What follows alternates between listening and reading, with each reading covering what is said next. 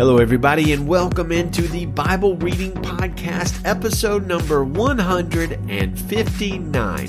Today's big Bible question is, how do the people of God respond when faced with overwhelming odds against them? So hello, friends. Happy Friday to you. Today's Bible readings include Deuteronomy 9, Psalms 92 and 93, Revelation 7, and our focus passage, Isaiah 37. As we read yesterday in Isaiah 36, Sennacherib, the king of Assyria, had sent his messenger to threaten Judah and its king Hezekiah in a pretty much the most arrogant, snarky, and blasphemous way possible.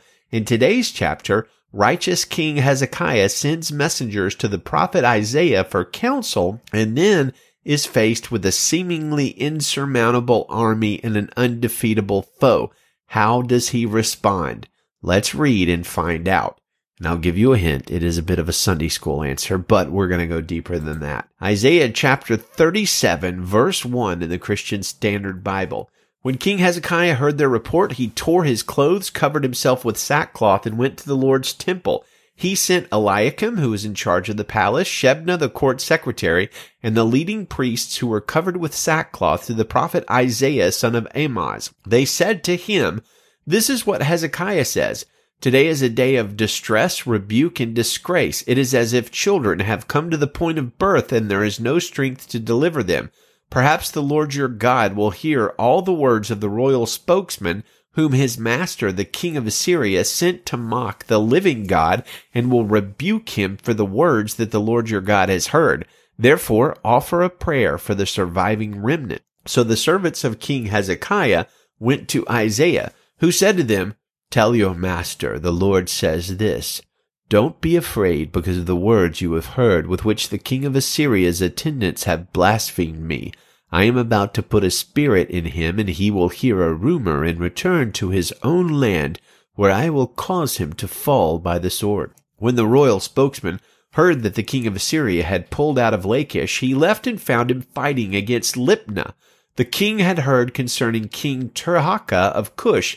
"He has set out to fight against you." So when he heard this, he sent messengers to Hezekiah, saying, "Say this to the king Hezekiah of Judah. Don't let your God, on whom you rely, deceive you by promising that Jerusalem won't be handed over to the king of Assyria. Look, you have heard what the kings of Assyria have done to all the countries. They completely destroyed them. Will you be rescued? Did the gods of the nations that my predecessors destroyed rescue them? Gotzen, Haran, Rezeph, and the Edenites and Telassar? Where is the king of Hamath, the king of Arpad, the king of the city of Sepharvaim, Hena, or Ipha?" Hezekiah took the letter from the messenger's hands, read it, then went up to the Lord's temple and spread it out before the Lord. Then Hezekiah prayed to the Lord, "Lord of armies, God of Israel, enthroned between the cherubim, you are God, you alone. Of all the kingdoms of the earth, you have made the heavens and the earth. Listen closely, Lord, and hear. Open your eyes, Lord, and see. Hear all the words that Sennacherib has sent to mock the living God. Lord, it is true that the kings of Assyria have devastated all these countries and their lands. They have thrown their gods into the fire, for they were not gods, but made from wood and stone by human hands, so they have destroyed them. Now, Lord our God, save us from his power, so that all the kingdoms of the earth may know that you, Lord, are God, and you alone."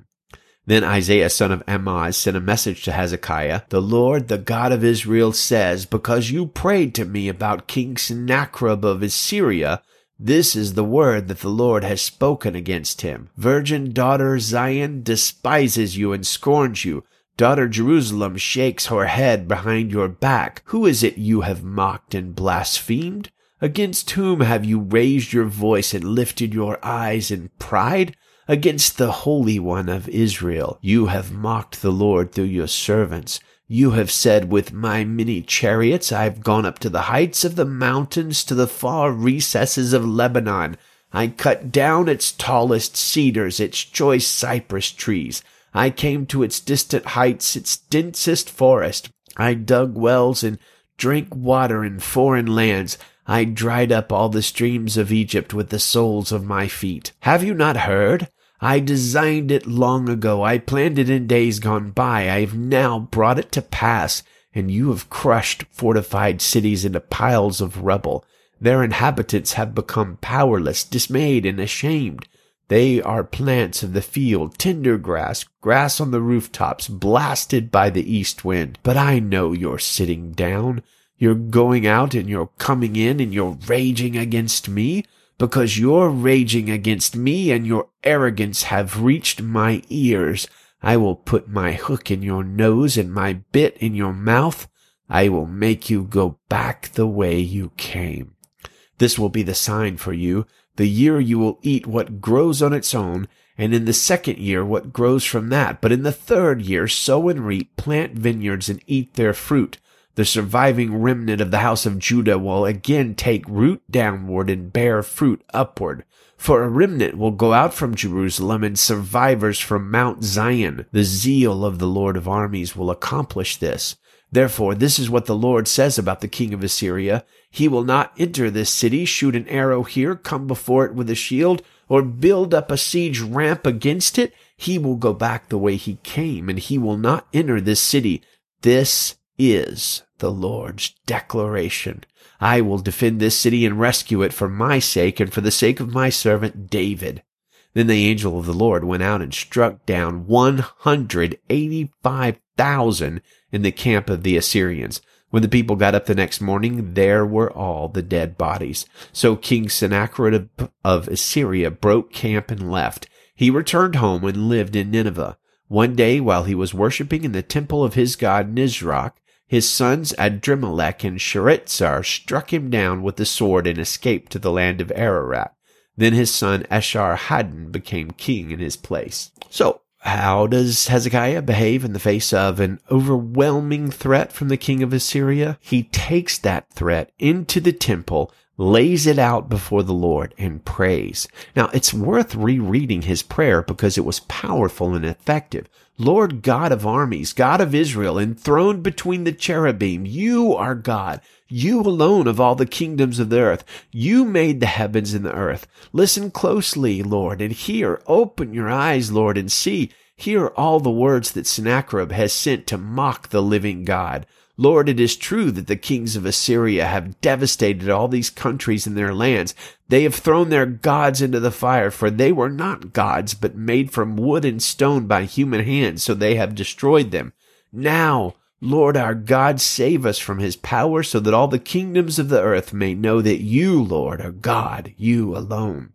So Spurgeon, Charles Spurgeon that is, helps us to see the point here and commenting on Hezekiah's powerful prayer in this passage. And he says this, neither did Sennacherib end up molesting the city. He had boasted loudly, but he could not carry out his threats. The Lord is able to stop the enemies of his people in the very act. When the lion has the lamb between his jaws, the great shepherd of the sheep can rob him of his prey. Our extremity only provides an opportunity for a grander display of divine power and wisdom. In the case before us, that of Isaiah, Hezekiah, and Sennacherib, the terrible foe did not put in an appearance before the city which he thirsted to destroy. No annoying arrow could he shoot over the walls, and no besieging engines could he put to work to batter down the castles, and no banks could he cast up to shut in the inhabitants. Perhaps in our case also, the Lord will prevent our adversaries from doing us the least harm. Certainly he can alter their intentions or render their design so abortive that they will gladly forego them. Let us trust in the Lord and keep his way, and he will take care of us. Yea, he will fill us with wondering praise as we see the perfection of his deliverance. Let us not fear the enemy till he actually comes, and then let us trust in the Lord. And in another place, speaking on the same passage, Spurgeon says this, how often does the child of God nurse and feed his difficulties as Asaph did when he said, when I tried to understand all of this, it seemed hopeless, Psalm 73:16. But then he adds, until I entered God's sanctuary, then I understood their destiny in verse 17. Habakkuk, in a time of danger, stood at his guard post and stationed himself on the lookout tower to see what the Lord would say to him, Habakkuk 2:1. And we remember what Hezekiah did with the letter he received from the hand of the messengers of Sennacherib, king of Assyria.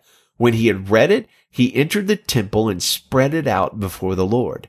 It would be regrettable, says Spurgeon, that our lives should be constantly vexed with trifling cares instead of casting all our care on God. The knowledge that he cares for us ought to drive all our anxious cares away.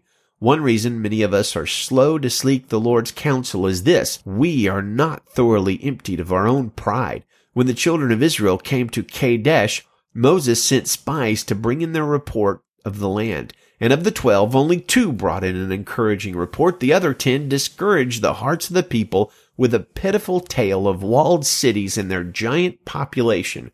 In vain, Moses tried to admonish them, "Don't be afraid or terrified of them." In vain, he assured them, "The Lord your God who goes before you will fight for you." In vain, he reminded them of the wonders the Lord had done in Egypt before their eyes, but they were faint-hearted and would not believe the Lord their God. Now, friends, may it not be said of you and I. Let us indeed remember the mighty acts of the Lord. Let us remember the mighty power of the Lord. Let us behave like Hezekiah, and when faced with insurmountable or undefeatable enemies, let us go to the temple of the Lord that is in our hearts, and let us seek him and lay before him the things that are bringing anxieties to us, and tell him about it, and trust that he will deliver us from those troubles. Allow me to close with 3 mighty quotes on prayer that might benefit you and me both. George Mueller, one of my heroes, said this: "How may I know whether I have cast my burden upon God? Somebody might say by prayer, right or wrong, just as you understand it. Right if it is believing prayer, if you exercise faith in the power and willingness of God to carry the burden for you. But simply praying, says Mueller, will not do. We know we have rolled our burden upon God if, after praying, the heart is easy, the heart is light. If this is not the case, then we are still carrying the burden ourselves instead of casting it on God, and we have need to go again to him, and in believing prayer, exercise faith with regard to the power and willingness of God to carry the burden for us." And there Mueller is exhorting us to persistent prayer, the kind outlined by Jesus in Luke 18:1-8.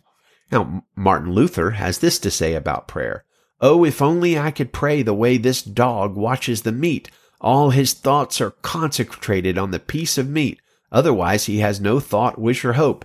No man should be alone when he opposes Satan. The church and the ministry of the word were instituted for this purpose, that hands may be joined together and one may help another. If the prayer of one doesn't help, the prayer of another will. I have often learned much more in one prayer than I have been able to glean from much reading and reflection." It's a good word from Martin Luther on the power of praying together and the power of prayer to illuminate whatever we're trying to learn, in particular the Word of God. Finally, Jonathan Edwards said, "Prayer is as natural an expression of faith as breathing is of life, and to say a man lives a life of faith and yet lives a prayerless life is every whit as inconsistent and incredible as to say that a man lives without breathing." Amen to that. Well, let's keep reading, beginning with Deuteronomy chapter 9, verse 1. "Listen, Israel, today you are about to cross the Jordan to enter and drive out nations greater and stronger than you, with large cities fortified to the heavens. The people are strong and tall, the descendants of the Anakim. You know about them, and you have heard it said about them, 'Who can stand up to the sons of Anak?' But understand that today the Lord your God will cross over ahead of you as a consuming fire. He will devastate and subdue them before you. You will drive them out and destroy them swiftly as the Lord has told you. When the Lord your God drives them out before you, do not say to yourself, 'The Lord brought me in to take possession of this land because of my righteousness.' Instead, the Lord will drive out these nations before you because of their wickedness. You're not going to take possession of their land because of your righteousness or your integrity. Instead, the Lord your God will drive out these nations before you because of their wickedness, in order to fulfill the promise he swore to your ancestors, Abraham, Isaac, and Jacob. Understand that the Lord your God is not giving you this good land to possess because of your righteousness, for you are a stiff-necked people. Remember and do not forget how you provoked the Lord your God in the wilderness. You have been rebelling against the Lord from the day you left the land of Egypt until you reached this place. You provoked the Lord at Horeb, and he was angry enough with you to destroy you. When I went up the mountain to receive the stone tablets, the tablets of the covenant the Lord made with you, I stayed on the mountain 40 days and 40 nights. I did not eat food or drink water. On the day of the assembly, the Lord gave me the 2 stone tablets inscribed by God's finger. The exact words were on them which the Lord spoke to you from the fire on the mountain. The Lord gave me the 2 stone tablets, the tablets of the covenant, at the end of the 40 days and 40 nights. The Lord said to me, "Get up and go down immediately from here, for your people whom you brought out of Egypt have acted corruptly. They have quickly turned from the way that I commanded them. They have made a cast image for themselves." The Lord also said to me, "I have seen this people, and indeed they are a stiff-necked people. Leave me alone, and I will destroy them and blot out their name under heaven. Then I will make you into a nation stronger and more numerous than they." So I went back down the mountain while it was blazing with fire, and the 2 tablets of the covenant were in my hands.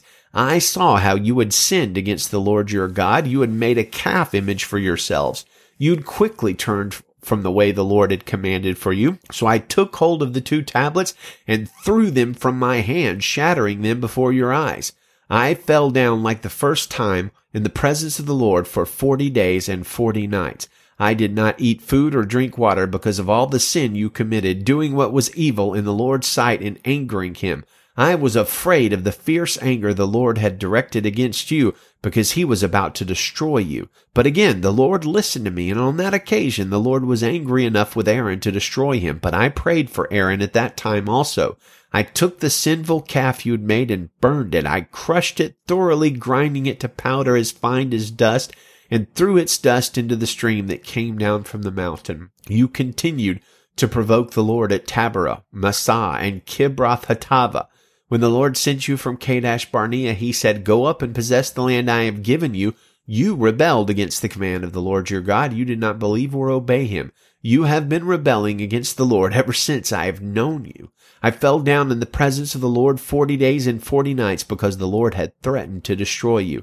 I prayed to the Lord, "Lord God, do not annihilate your people, your inheritance, whom you redeemed through your greatness and brought out of Egypt with a strong hand. Remember your servants Abraham, Isaac, and Jacob.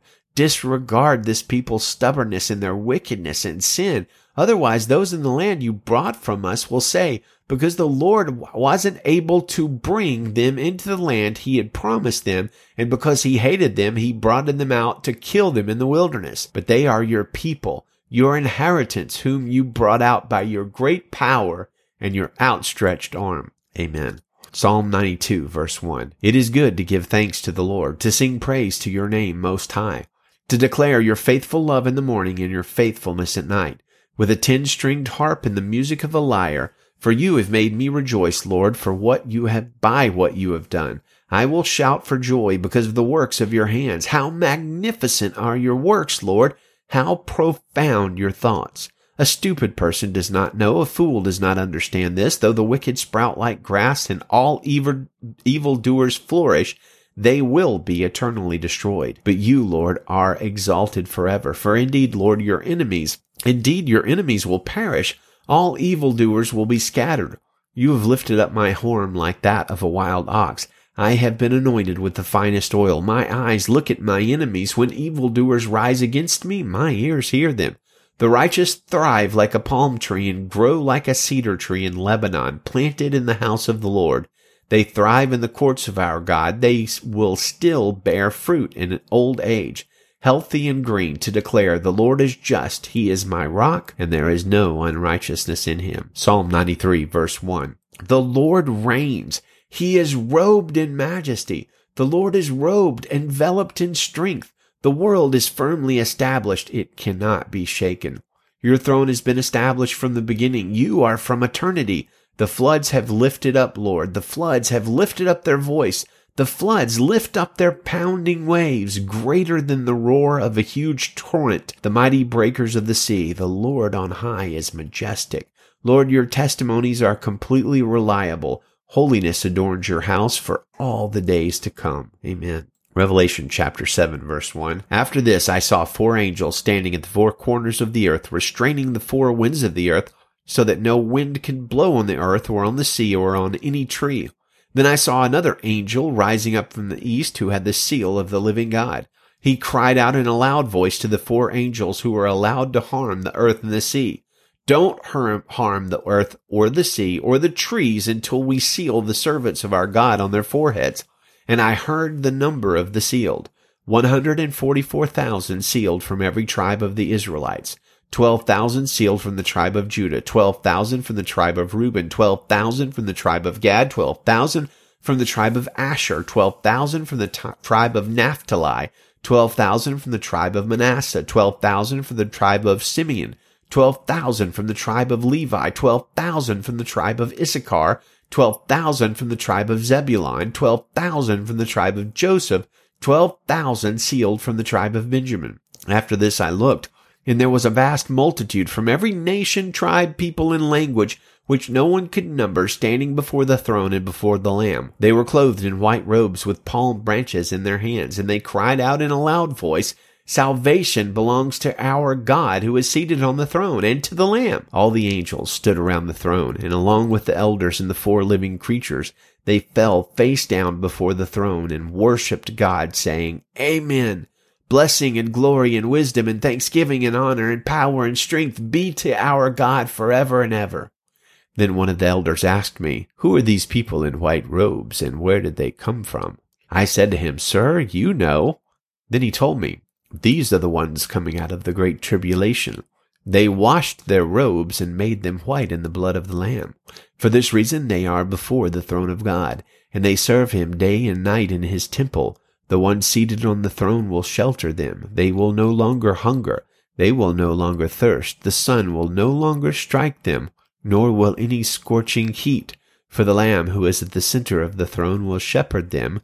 He will guide them to springs of the waters of life, and God will wipe every tear from their eyes. Lord, let it be, and let it be soon. Maranatha. Thank you, friends, for listening. Please tell a friend, invite somebody else to listen, share it on social media, and check out our website, BibleReadingPodcast.com. Until tomorrow, Lord willing, good day to you and Godspeed.